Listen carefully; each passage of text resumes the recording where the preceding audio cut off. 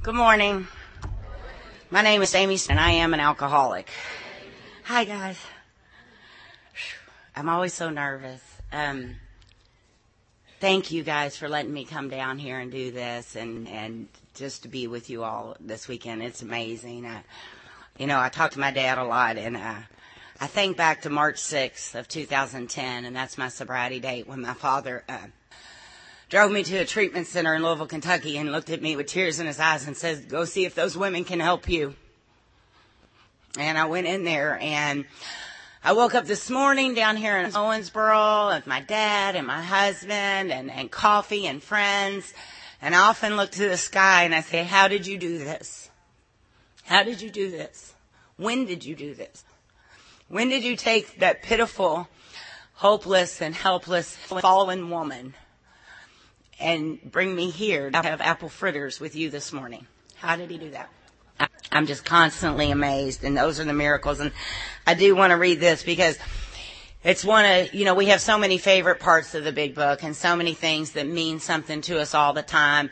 But this one, I've got it highlighted, underlined, starred, circled, because every time I read it, it rings true. But on page 153 in A Vision for You, it says, "It may seem incredible that these men are to become happy, respected, and useful once more. How can they rise out of such misery, bad repute, and hopelessness?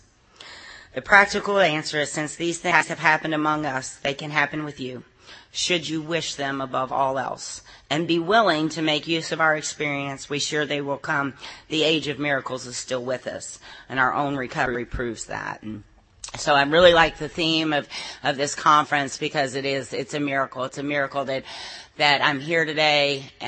God does these things in my life daily. So I've told you my sobriety date, March 6th of 2010. My home group is Lambton, and I'm particularly proud of my home group, and I love it. We meet on Tuesdays, Wednesdays, and Thursdays at 10:30 in the morning at the Ice House in Louisville, Kentucky, and everyone is welcome. We are always inclusive and never exclusive, and it's one of the reasons I love my home group. I have a sponsor, and she has a sponsor, and her sponsor has a sponsor, and I believe in sponsorship. I never want to be sponsorless because then I'm running the show. And if that's happening, it's going to end poorly. Guaranteed. My own life proves that. So I like good sponsorship. I like good orderly direction. I like the leadership and our trusted servants that I'm able to follow and get up underneath and just listen for those morsels of insight and knowledge to drop down, because I have hungry ears. I came here with a gift of desperation, and that's my story. When I got here, the preamble was my favorite part of the reading. That we're just a group that shares our experience, strength, and hope. There were no dues or fees. I was really glad about that. There was no affiliation. I know you guys weren't trying to sneak in anything extra. You weren't affiliated with anybody. And that we had this one purpose, to just get sober, and that was my purpose. And somebody would read the promises, and I would just not even listen because, see, I didn't deserve any of that. And I didn't think any of that would happen for me. I just wanted to stop drinking because at 37 years old, if I didn't have a drink by 4 o'clock, I got the shakes. I knew the 4 horsemen: terror, frustration, bewilderment, and despair. I knew them. Man, I knew them. I knew what it was to wake up and wish you were dead. I knew what it was to stand beside train tracks, watching the train go faster and faster and praying for the strength just to fall into it and praying for the strength not to. I got to the jumping off point. I am a low bottom drunk. I ended up homeless, unemployable, all those things. Like if you pulled up to a street corner and I was there, you would probably lock your doors. Yeah, because I was a menace to society. I was dangerously antisocial. That's where my alcoholism took me. So when I started getting sober, Dr. Brady used to come to this treatment center where I was at, and he would speak and read out of the big book and do things. And at the end of it, he would say, "My wish for you is that you have been badly mangled. My hope for you is that you have been beaten into a state of reasonableness." And that's what had to happen for me. You know, I was introduced to Alcoholics Anonymous as a member of myself in 95, and I was not badly mangled. I wasn't badly mangled. Things weren't going well. I knew things weren't right. The husband was leaving. The kids didn't like me. I couldn't really hold a job. You know, things weren't good. And I got to go to AA, and things got better. But see, the body heals and the liar returns. And by 2-3 years of sobriety, I got to thinking, you know, I'm not like you all. Not really. You know, I was young and things got out of control. And this time will be different, and here's how. You know, I love that line in the big book that says, we will touch a hot stove 3 or 4 times, and each time we reach out to put our hand on that burner, we will say to ourselves, this time I won't get burnt, and here's how. And that was my story. So my plan then, when I had been with you all, and things had been well, and things had gotten better, but I got to thinking, you know, My husband at the time grew marijuana, and I figured God made marijuana, and I liked God. So probably the best thing for me was to go to the meetings with you all and then smoke a little weed. And that this would open me up like a Native American Indian to the spirit of the universe. That makes good sense, right? But the problem was I couldn't tell you all about my plan. You all are real close-minded. And somebody would say, that's not a good idea. And I didn't want to hear that. Because I thought I had figured out what none of you could figure out. All right? Because we are terminally unique, you know. And, you know, when that happened, the world didn't open up and swallow me whole. It just didn't. But slowly, things got worse. And eventually, I drank again. And now I'm not coming to see you. I'm not going to any more meetings. I've moved too far out. My husband doesn't like it when I leave. I've got this secret, so I can't be honest with you. The principle behind step 1. I've lost my honesty. Honesty, open-minded, and willingness. I've lost my honesty. So I don't want to hang out with you all as much. But I appreciate the knowledge. I appreciate what you all have taught me. And now, with all this knowledge, I'm going to manage this disease. And that was my plan, man. And it was a good plan. I convinced my husband it was a great plan, and he agreed. Because he didn't like me going to all those meetings. You know, and he wanted to smoke weed with me. And that's what we did. And, well, ultimately we got a divorce. Because I started drinking again, and I drank when anything mind or mood altering for me blocks me from the sunlight of the Spirit. And when I say that, I mean it blocks me from you. Because for me, you are the sunlight of the Spirit. When I'm with you. When I first got sober, I was so jittery and I was so sick and I couldn't sit still.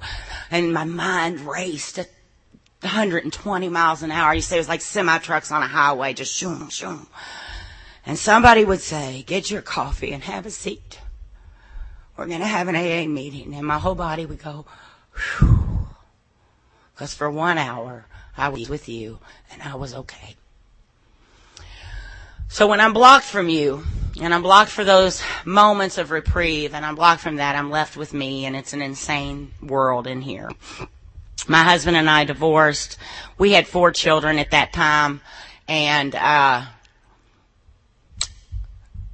was headed to the gates of hell, and they were coming with me. The warped lives of blameless children. You know, I had a 6-7-year-old little girl, my youngest daughter, Grace, and my older daughters who stepped up and took care of the younger ones, you know, in my sickness and in my madness and in my absence. And my middle daughter told me one time, Mom, the only time I was ever really mad at you is when Grace would cry and say, why doesn't Mom love us anymore? See, they don't understand the disease. They think it's because I don't love them. They don't know that I'm in the grips of something beyond my mental control. They don't know that I'm responding to an allergy. And I didn't know that either. until 2010 when I started getting back into recovery. And this time I did it with one half the zeal and that gift of desperation. And I got a diagnosis. You know, I got sober in the west end of Louisville and it's raw and uncut. It's raw and uncut. You know, they laugh and say, you know, when I got here, old timers said, sit down and shut up. In the west end of Louisville, they will absolutely tell you just sit down and shut up.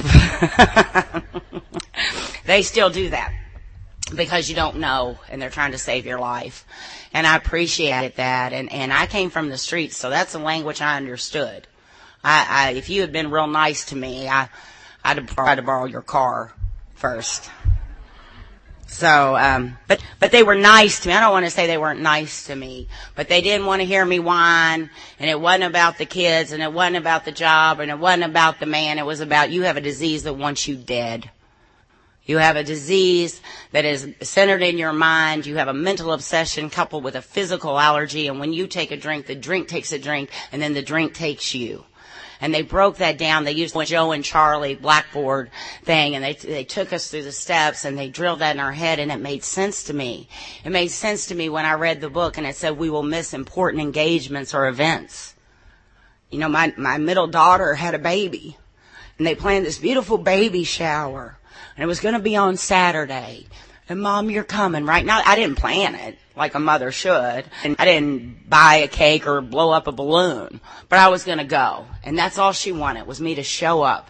Mom, you're going to be there, right? Mom, you're going to be there, right? And it was on a Saturday, and I left home on a Wednesday, and they said, don't go. The baby shower is Saturday. Don't go. The baby shower is Saturday. I said, it's Wednesday. I'll be back tonight. I'll be right back. I missed important engagements and events because once I start drinking, I cannot stop. I don't know what's going to happen. I don't know where I'm going to end up. And that's what I brought to you. That's what I brought to you. I'll go back a little bit. My father, who's here today, he's 26 years sober in the program of Alcoholics Anonymous. You gave me my father back. And, yeah. He didn't get sober till I was 18 years old. So I was always like, thanks, Dad. Good timing. You know, because I felt like I needed him before then, you know, and I was the kid that sat on the porch and waited for him to come, you know, and I was the kid that cried at night because I thought maybe he would die and nobody would be able to find me and tell me. That's a lot of fear for a 9-year-old. That's a lot of fear for a 10-year-old. And I hated my mom because my dad was out there and I knew he wasn't doing good. And they would say he was homeless or that his mother wouldn't let him in. And I would worry about him. And she had this house and she had all this food and she had all this stuff. And why would she turn her back on my daddy? And I didn't love her. I hated her. I was resentful because I didn't know. I didn't know what it did to a person to live with an alcoholic. I didn't know that at my early age, my mother decided to spare us an alcoholic in the home because she had grown up with an alcoholic father and she knew too well the terror of being raised in an alcoholic home, and she wasn't going to have that for me. I didn't understand her courage. I didn't understand her bravery. I did not understand that everything she did was for me. I didn't know that. We drive by places at night, bars, and she'd say, is your dad's motorcycle over there? And I'd peek up out of the back of that station wagon or at Oldsmobile, and I'd look over, and I could read, and I'd read a sign, and it said, the Kitten House. And I thought, why is she so mad? I like kittens. Maybe he'll bring a kitten home. I thought she was just mean. But she was tired, and that's what we do to the people who love us, you know. I had to get sober to see my mother that way and to love her and forgive her for something that required no forgiveness. She did exactly what a mother does for their children, you know. But she did remarry. We had grown up, or we had been living out in PRP.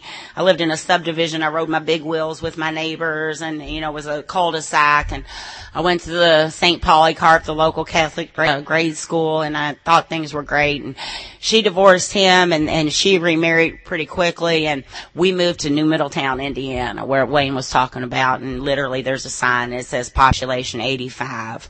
And from the first time we arrived, I couldn't wait to get out of there.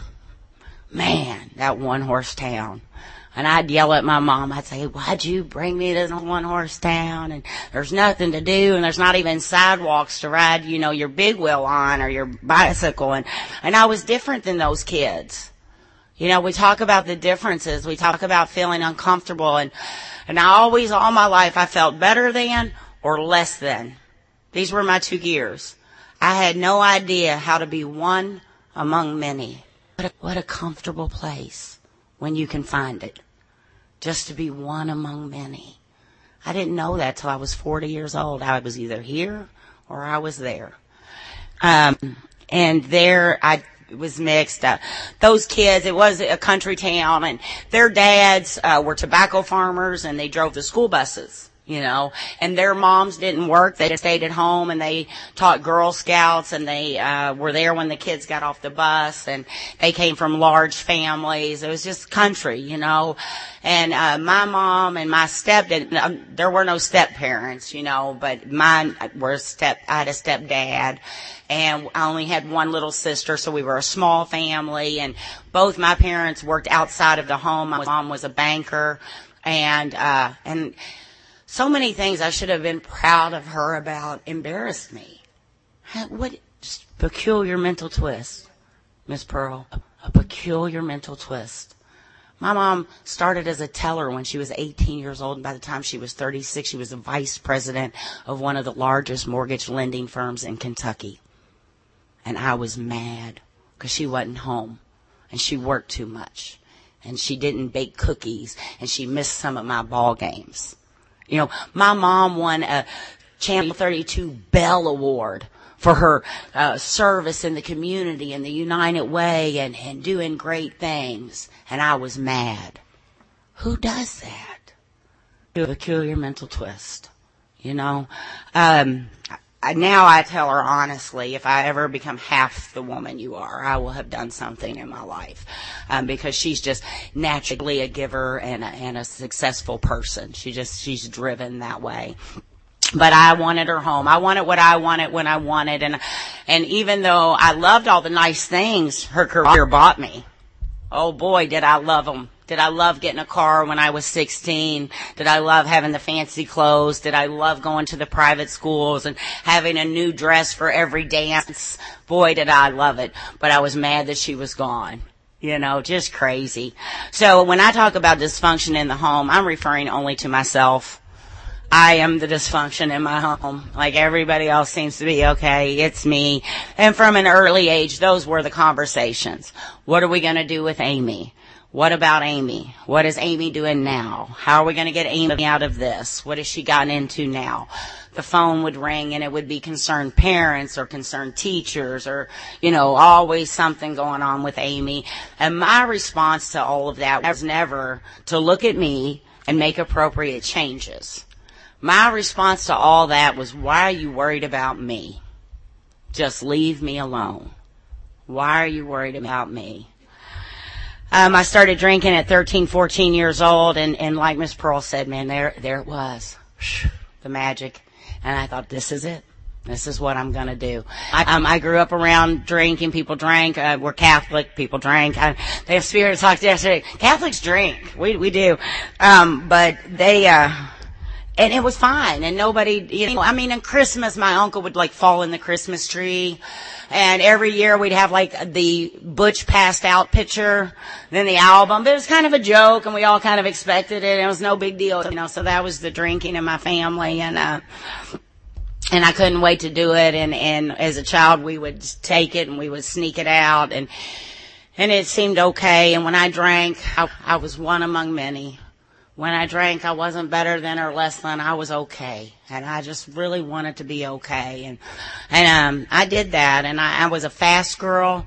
You know, I liked boys, and and I smoked cigarettes, and I drank. And if you had a good son, you didn't want him anywhere near me. 'Cause, yeah, I was a predator. And, because I guess I needed that validation. So I ended up changing high schools a lot. I had gone to Presentation Academy for girls, and I always like to say, these are some of the first lies I can remember telling, so that you would like me. And those girls at Presentation Academy for Girls said, we don't smoke and we don't drink and we don't kiss boys. And I said, well, neither do I. And that was a lie. I did all of those things. And eventually I started kissing their boyfriends, and they got mad. Women don't like that. And I had to leave that school, because that's my response, is to leave, is to get away from you, find somebody else to hang out with, because the gig's up here. You found me out, and man, what a feeling that is. They're going to find out. They're going to find out about you. They're going to find out that you're nothing, that you're a liar, that you're mean, that you're dishonest. The gig's going to be up, and they're going to find out. And those were the kind of fears I woke up with every day. Every day.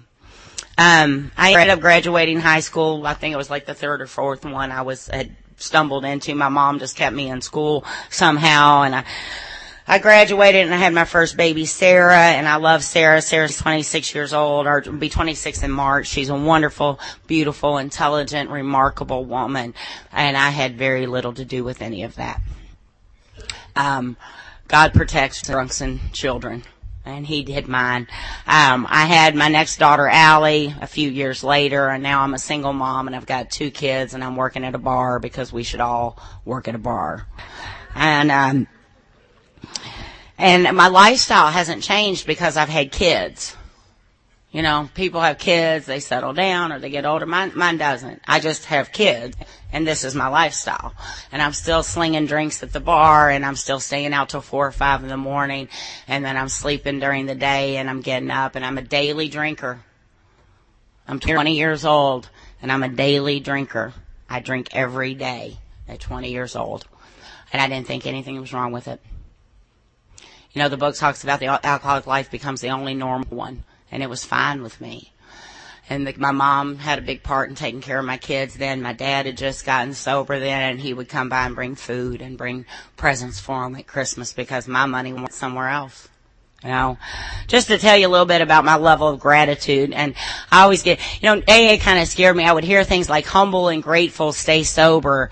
And, I didn't have gratitude. I'll just give you an example. Back then, food stamps were paper, and you had to go stand in line for them.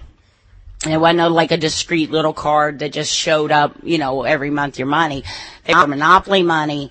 You went down by the letter of your last name, and you stood in the food stamp line. And instead of saying, what an awesome country, that they're going to help me, because I can't feed my own children with the money I make. There was no level of gratitude. I would stand in that line, and I would say things very loudly. Who's running this place? What's taking so long? Well, this is just BS. And the social workers, the look on their faces when they saw me coming, like, oh, Jesus, it's her again. And so one of them pulled me in the back and said, you seem like a smart girl. And we have this program, and you can go to school, and then you never have to be in our line again. And I said, okay. And I went to nursing school, and I drank on my lunch. There was a bar across the street from school, and the other people would be studying or quizzing each other for the exams or whatever. And I would walk across the street to a little bar called Cupid's down there on Chestnut, and I would tell them they have a good hamburger in there. And that's why I was going over there for lunch. But I would sit at that bar, and I'd drink 3 or 4 beers, and then I'd stop in the parking lot and smoke a left-handed cigarette, and then I'd show up for the rest of the day. I'm 22 years old. I'm drinking during the day. I'm not just drinking at night. I'm not drinking when I'm off. I'm drinking regardless of what I'm doing, like going to school. I'm drinking. I have no idea that I am in the grips of alcoholism. I still think nothing's wrong with everything that I'm doing. My daughter Allie, her dad left and I married his baby brother.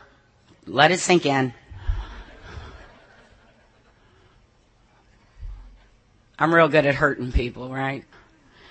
Thank God that this man is a good man.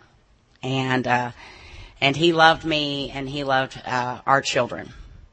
And he tried to hold us together as long as he could, the best he could. But he had a nut on his hand. You know, I remember at our wedding as Led Zeppelin played through the chapel. Yes, it was a lovely ceremony. I looked at him from underneath the veil and I said, I need a drink. And he said, I know. But nobody knew. There was no way either one of us could know how true that was. So I drank and I drank and I drank, and we bought a home. We had a 3-bedroom ranch. I'm a nurse. He's an electrician. We have these 2 beautiful children. On the outside, everything looks really great. I'm only 24 years old, and I own my own home, and I've got to, things look good, except on the inside. On the inside, there's broken plates, and there's screaming, and there's children that hide in closets when mom and dad start. It's the best I could do. When I was 25, he said, I'm leaving you. I'm taking these kids. I can't live this way anymore. You're insane. And, I went to AA, and that's what I told you. I came to AA, and things got better. Man, I loved it. The laughter. I hadn't laughed in so long, and you all didn't fight, and I wasn't in trouble here. If you're a drunk like me, you find that everywhere you go, you're in trouble. Somebody's always looking at you funny or shaking their finger, or you walk in the kitchen, they all stop talking. This had been happening to me since I was about 14. So when I got here and you all weren't mad at me, I was real excited. I'd found some new friends who didn't, and I could tell you the worst things I did, and you still didn't back away. You usually answered with a me too. So I loved Alcoholics Anonymous. I didn't work any steps. I didn't read the book.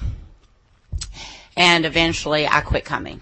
And I told you about that weed and stuff. And then eventually, in sobriety though, I did have 2 children.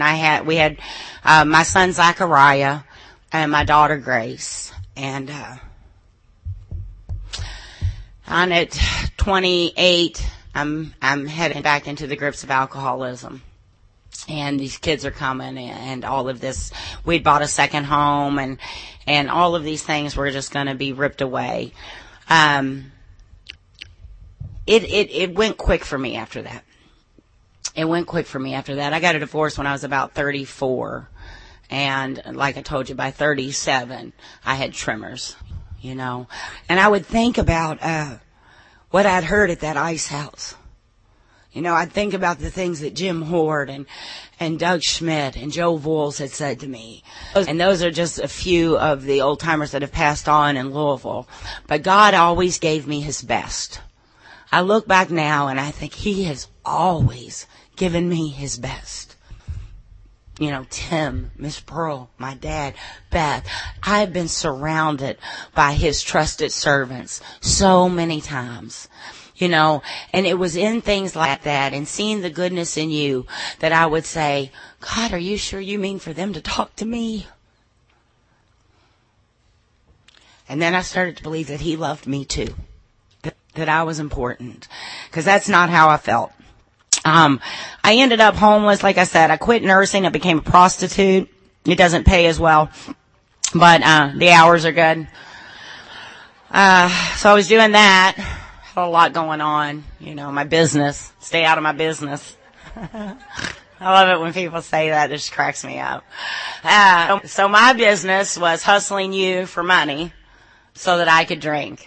And I did that every day. Like I said, somewhere between that 3-bedroom ranch, when I was 24, and the homelessness that I faced at 34, I lost everything inside of me.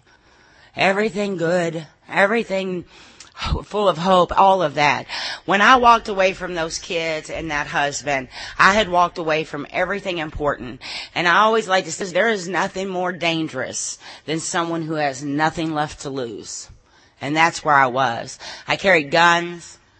I was violent. I harmed people. I'm trying to tell you in a general way, but I was not someone you wanted to meet. And if our paths crossed, you'd remember it. And I just was evil. I was just evil. I was out for me. Selfishness, self-centered, self-seeking, inconsiderate became my whole person. I lived to drink. And if you got between me and that drink, I was going through you. I hated me. So certainly I hated you. If you drove by and you had on a pretty scarf or nice shoes, I hated you.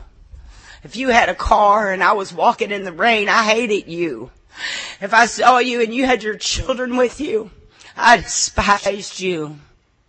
Because my life no longer looked like anything like that. Anything like that.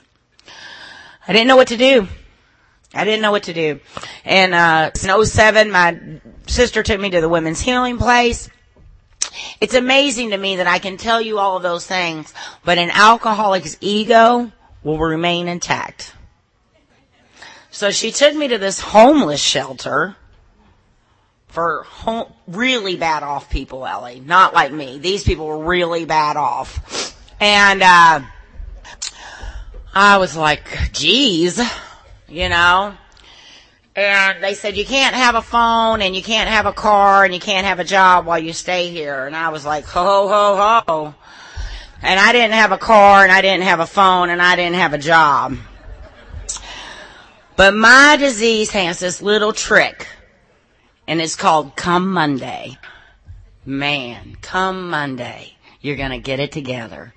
Come Monday, you're going to get a job, and in a few weeks you'll get a check, and you're going to buy a car, and you're going to call those kids, and you can pull yourself up by your bootstraps, and you can turn this around, and you can fix this. And my mind and me would say, yes, we're going to focus, and we're going to be determined, and we're going to drink tonight because we should celebrate the plan. But come Monday, it's over, and we're gonna fix this. And I lived in that delusion that I single-handedly could defeat alcoholism year after year after year. Waiting on Monday. So that was in 2007. I went back out because I was gonna fix this. If I only tried hard enough, if I only found the right job, if I could just find a place to take a shower. We're going to come Monday. We're going to rise like a phoenix from the ashes and prove them all wrong, But I would start drinking and I'd tell you about my plan and you'd want to drink with me because it was a great plan. And a few weeks later, we'd find that piece of paper where we wrote our plans about Monday and we'd start scratching through it and say, now we got a better plan. We're going to, this Monday. Yeah, we'll get up right on that. And that was my life because my disease likes to tell me that I can do something. Because when we are involved, it doesn't stand a chance. But if it thinks I'm by myself, it will devour me. In 2009, I went back to the Women's Healing Place. And, I thought, this program's for really, really bad off people. All right. What I'm going to do is, I'm going to go to one of those halfway houses. And last time I came to AA, I just went to meetings and everything was fine. And I was able to quit drinking. I just need to go back to meetings. But I was so far in the grips of this progressive and fatal disease. What worked when I was 25 was not working when I was 38. See, it had progressed and I was further into the grips and I couldn't not drink between the meetings. I always think that's funny because, they'll say, don't drink between the meetings. And I think, what an order. I can't go through with it. Don't drink anything? What if I just have one drink between the meetings? And I understand that struggle. And it seems so simple, but when you are in the grips of something that is deciding everything for you. That's it. That's not easy. It's simple, but it's not easy. And so what happened for me was I ended up going to the Women's Healing Place March 6th of 2010. My dad dropped me off and he said, go see if those women can help you. And I needed to detox. I needed to be separated from society and protected from myself. And I lived there for a year. This was no easy fix for me. You know, I didn't do a 30-day. I didn't do a 3-day. I didn't do a 7-day. I was there a year, an entire year. And it was difficult.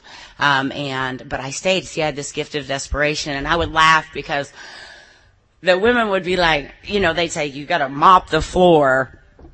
Or you got to get up early and prepare breakfast for your sisters or something. And I would just be a mopping and a singing, and they'd say, I don't want to mop the floor. And I'm like, apparently what I did for a drink and what you did for a drink are different things. Because I'm happy to mop a floor. You're going to give me my whole life back. And you want me to mop this floor? Because I did some things out there. And I got nothing back. So I was happy to mop the floor. I was happy to feed my sisters. I was happy to get up early, feed on the floor. You know, they taught me how to go to bed and how to get up. I didn't know sober people did that. I got a toothbrush. I had a place to lay my head, and it was mine. And I didn't have to share it with you. And you weren't going to ask me to leave. And the sheets were clean. He gave me a big book. I got a sponsor, and she said things like, when's the last time you talked to your family? When's the last time you talked to your kids? I said, my kids don't talk to me. She said, I want you to write them a letter. It's not a fifth step. Please do not do that in the letter. I just want you to say, I'm thinking about you. And I hope your day at school was good. And you're important to me. And I want you to mail it. I want you to mail it at the same day each week, on the same day each week. So that those children will learn to expect a letter from you that same time, and don't stop doing it, and don't miss a day. And if you need a stamp, you ask for one. Do not disappoint those kids again.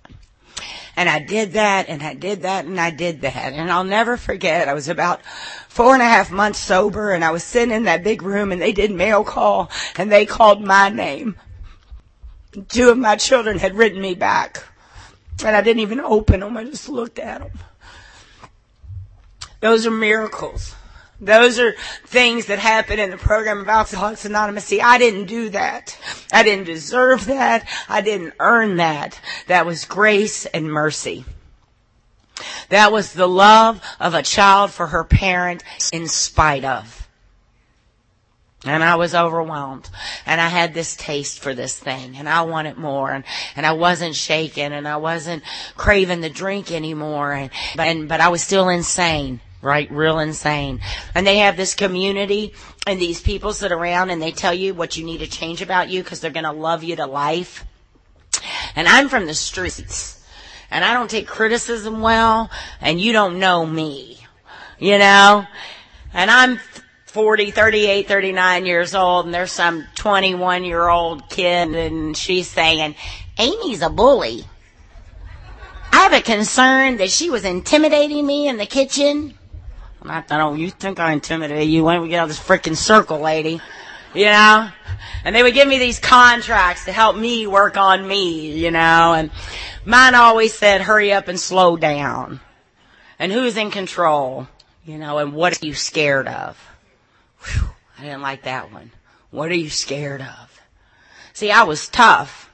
And I carried those guns, and I'd whoop you, and I'd start a fire in your house, and I'd bust the windows, and I'd talk about your mother, and I didn't care. And I'd have told you that I wasn't scared of anything, but all that was fear, and I didn't know that. I didn't know that that's what fear looked like. And they broke that stuff down for me, and I got a sponsor, and she didn't take me out for ice cream. Not one time. Not once. I was a little upset. She didn't pick me up for meetings, but she would meet me at them. And I'd say, you know, some of the girls have sponsors, and they went out for ice cream. Got a ride to the meeting. She said, I never took you to the liquor store, but you always managed to get there. And she made it real clear to me that my recovery was my responsibility, and it had very little to do with her. She would take me through those steps. She was my guide. She gave me direction, but we were not friends. I was a little bit afraid of her, and I wasn't afraid of many people. And she'd come in a meeting, and if I was sitting in the back, she'd walk past me and tap me on my shoulder and walk up to the front and never say a word. And what that meant was, follow me to the front of this meeting, because that's where you need to be, you know. And I loved her, and she did things for me and helped me that way. And I completed that program. And I do want to talk just briefly about the steps, because I think this is important for me when we talk about miracles. Step one, something was wrong. I heard a speaker in Nashville say, I always knew something was wrong with me because people always said, something's wrong with you. And I could relate to her. I thought, that's happened to me.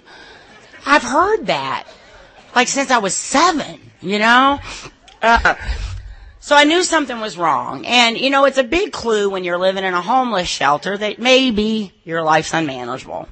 That somewhere between career day and kindergarten and now, something went bad wrong. And so the step one was not a problem. And step two for me was you all. See, you were the power greater than myself. I believed in Alcoholics Anonymous. I believed in the people and the fellowship. I saw the magic. Well, thank you, sir. Thanks, Miss Pearl. I saw the magic, and I knew that you could restore me to sanity. That if I did what you said, if I did what this book said, that maybe, just maybe, I would get what you all had. So for me, step two, getting, you know, restored to sanity meant that I was going to follow the program of Alcoholics Anonymous. And that healing place I was in, I thought, women who complete this, they got a good shot, you know, and if I complete it, maybe I'll have a good shot and I'll develop this foundation. And then I did that step 3 prayer, and that was fine. And then I moved into step 4, and people, oh, step 4, that was not, I knew what a piece of shit I was. I woke up with it every day. I woke up with it every day. I knew my part in things. Hell, it was all my fault. A long time, when I was young and when I was first drinking, it was you. Every problem I had was you. Them, those, and theys. It was that situation, that school, that job, those people, that husband, those kids, my mom. I could, for 1,000 days, I could tell you about all the people and whose fault it was. But at the end of my drinking, there was no one there but me. And so I had no problem putting down selfish, self-centered, dishonest, self-seeking, inconsiderate. My harms list had 144 people on it. My sponsor said, you are not that GD important. I felt like I had harmed everyone. You know, everybody. My second cousin's third child, I missed the birthday party, and I should have been there. She's like, did the child have a birthday party? So you think you harm people by denying them your presence? Well, yes. So ego all over the place. We cut that harms list down quite a bit after that. And then one thing I did learn in my 5th step, I told you about my middle daughter and how the man I married was her uncle, and she had an uncle daddy. And then we had 2 more children, and it was her brother cousin and sister cousin. And the kids are real happy about that. And it just is, it's lovely, the things I've done. So, but here's one thing I couldn't figure out. On the first line of my resentment page was my mother-in-law. Boy, she treated me bad. She was never nice to me. And she was cold and judgmental. And she caused problems in my marriage. And she was evil. And she was on there, the whole first page. Mother-in-law, mother-in-law, mother-in-law. And I was telling my sponsor about all the evil and horrible and the beautiful grandchildren I'd given her. And still, she treated me this way.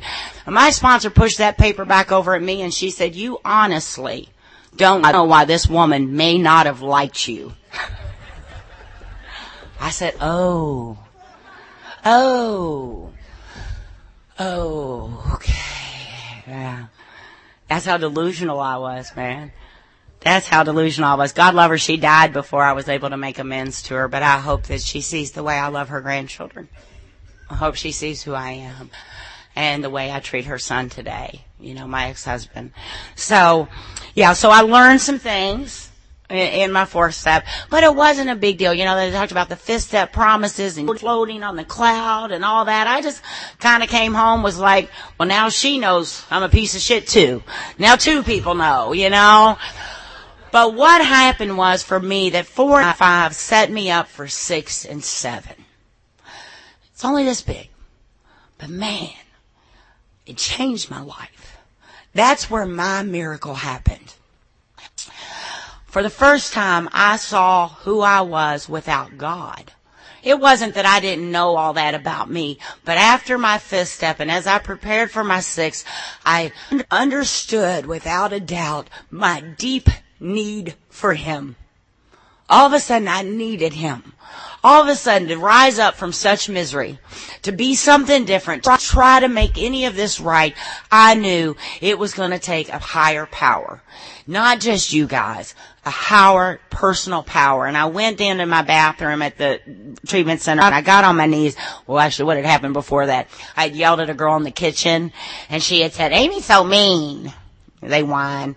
And I looked at my friend and I said, I don't deserve to be among human beings. Even when I don't mean to, I harm people. I should go live in a cave so that no one is subject to me because I'm just so awful. And my friend was like, well, you're a little awful, but some people can tolerate you. And I didn't want to be that person anymore. For the first time, man, that's not what I wanted. And so I went in that bathroom and I got on my knees and I started saying that 7th step prayer. And something started happening, and it's hard to explain a spiritual experience to anyone. But He met me there. He met me there in that bathroom, and I wept and I cried and I rolled around on the floor. And a different person walked out than had walked in. Do I still yell at people? I got in an argument at work the other day, and my boss called me in afterwards and said, "Amy, did you say da-da-da-da-da to that woman?"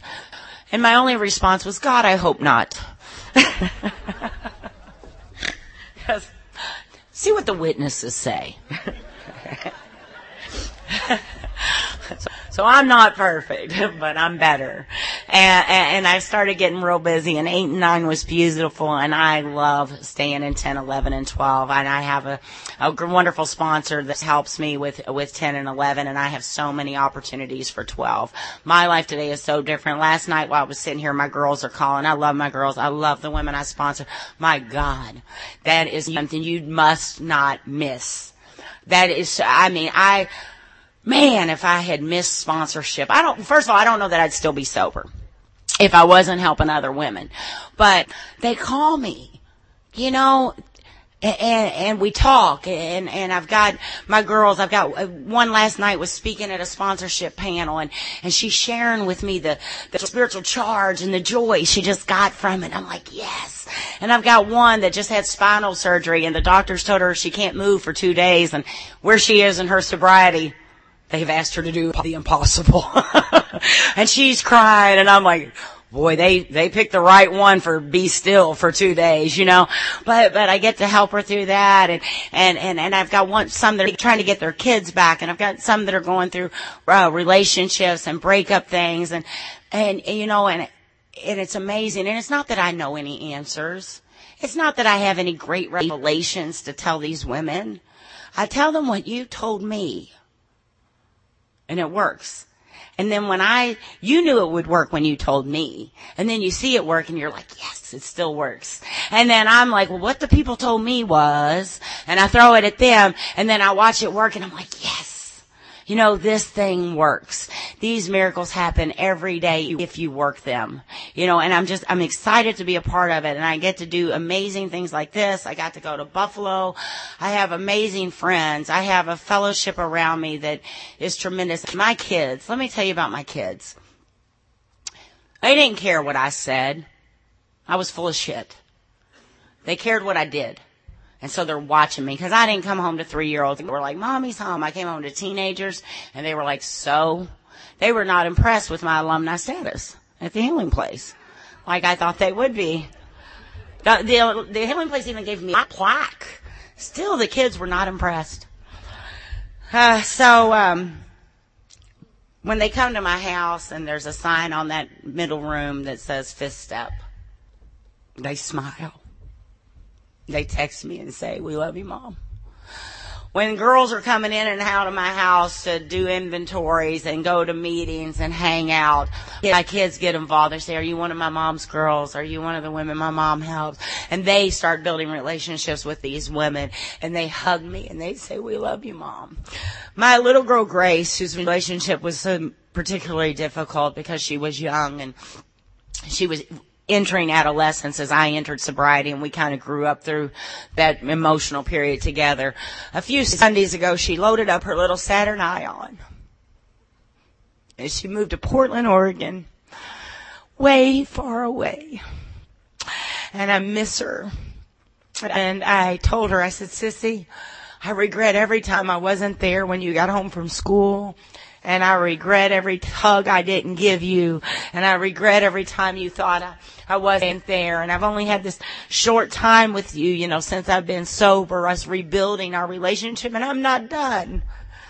And I want you to stay because I'm not done. And she said, Mom, you've been sober like forever. I'm like, well, it's not really been 6 years yet, but that's a child's mind. See, 12 to 18 is a lifetime for a kid, So she feels like I've been there like forever. And I was able to let her go, and I was able to say, look at this adventurous, beautiful, strong gypsy I've raised. Wow, how wonderful. The things she'll see and the things she'll do. And I know the same God that loves me loves her, and he'll take care of her. And my older daughters, we laugh, we talk, we hang out. I will tell you about my 20-year-old son who smokes weed and lives in my house. I'm hugging Sissy by, and he comes over and hugs us both, and he says, don't worry, Mom, I'll never leave.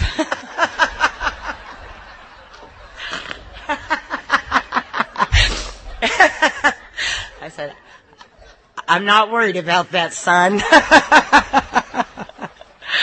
But it's good. It's a good life. It's a good life. And I'm so happy to be a part of it. I'm so happy. You're looking at a girl that for 4 years didn't leave a 6-block radius. A little part of town called Victory Park. Nowhere you want to visit. If you don't belong there, you shouldn't be there. And I was there for 4 years on those streets, and I couldn't leave there. I couldn't get to baby showers or graduations or first day driver's license or PTA meetings. I could not participate in life because I couldn't leave that area. It's where I wandered the streets. It's where I peed in alleys. It's where I drank. It's where I shook. It's where I prostituted myself. So somebody calls and says, you want to go to Owensboro? I'm like, in the car? Come on! We get to go somewhere. They're going to have donuts, So what a wonderful thing for a wretch like me to be with you. And it's possible for any of us. And I guess I'm done. I'm Amy. I'm an alcoholic.